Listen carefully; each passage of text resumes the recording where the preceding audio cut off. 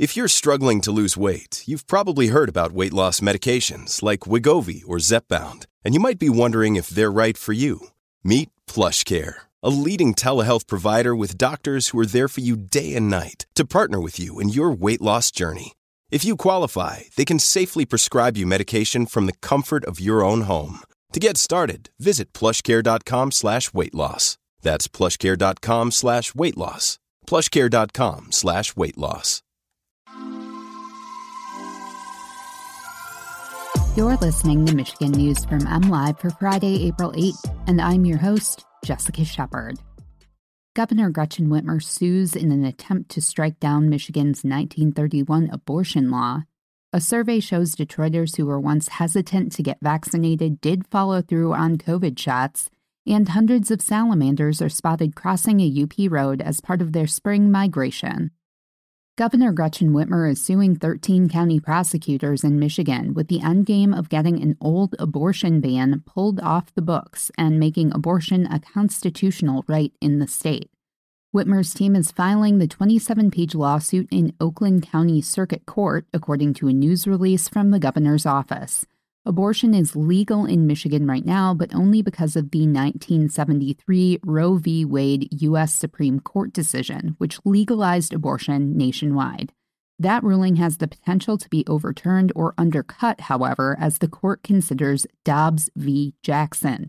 If Roe v. Wade is overturned, Michigan's 1931 abortion ban could be enforceable. The law criminalizes abortion for anybody administering the procedure or drug to produce a miscarriage, making it a felony in all cases except when abortion is necessary to preserve the mother's life.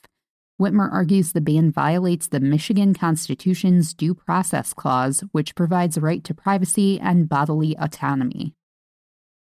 More than a quarter of surveyed Detroit residents once hesitant to receive the COVID-19 vaccine opted to get a shot in the second half of last year, according to a University of Michigan survey.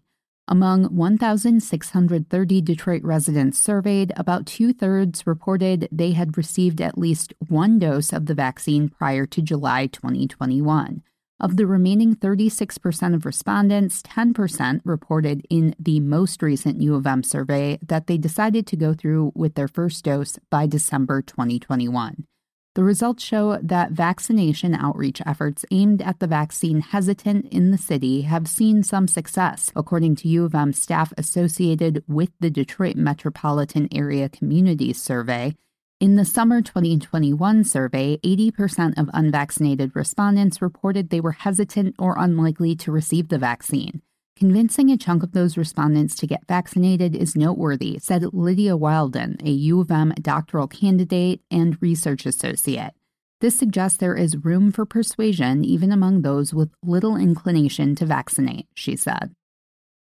Hundreds of blue-spotted salamanders were seen migrating across an Upper Peninsula road this week, a road that is closed to protect the amphibians, WLUC reports. The migration, highly dependent on weather, began later than expected this year. The southwest bend of Peter White Drive, a scenic roadway that skirts the perimeter of Presqu'Île Park in Marquette, has been closed to traffic in the evening since March 21st. Evening closures will continue through April 30th or until migration is complete.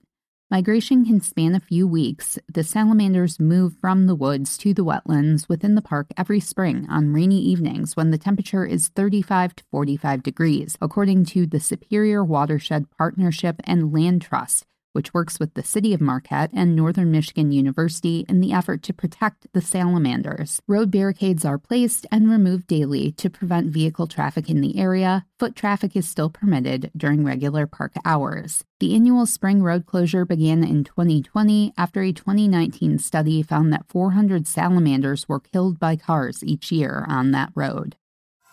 You can always find the latest Michigan news by visiting mlive.com and make sure to check us out on Facebook, Twitter, and Instagram. We'll be back here next week with more Michigan news from MLive. Thanks for listening and have a great opening day, Tigers fans.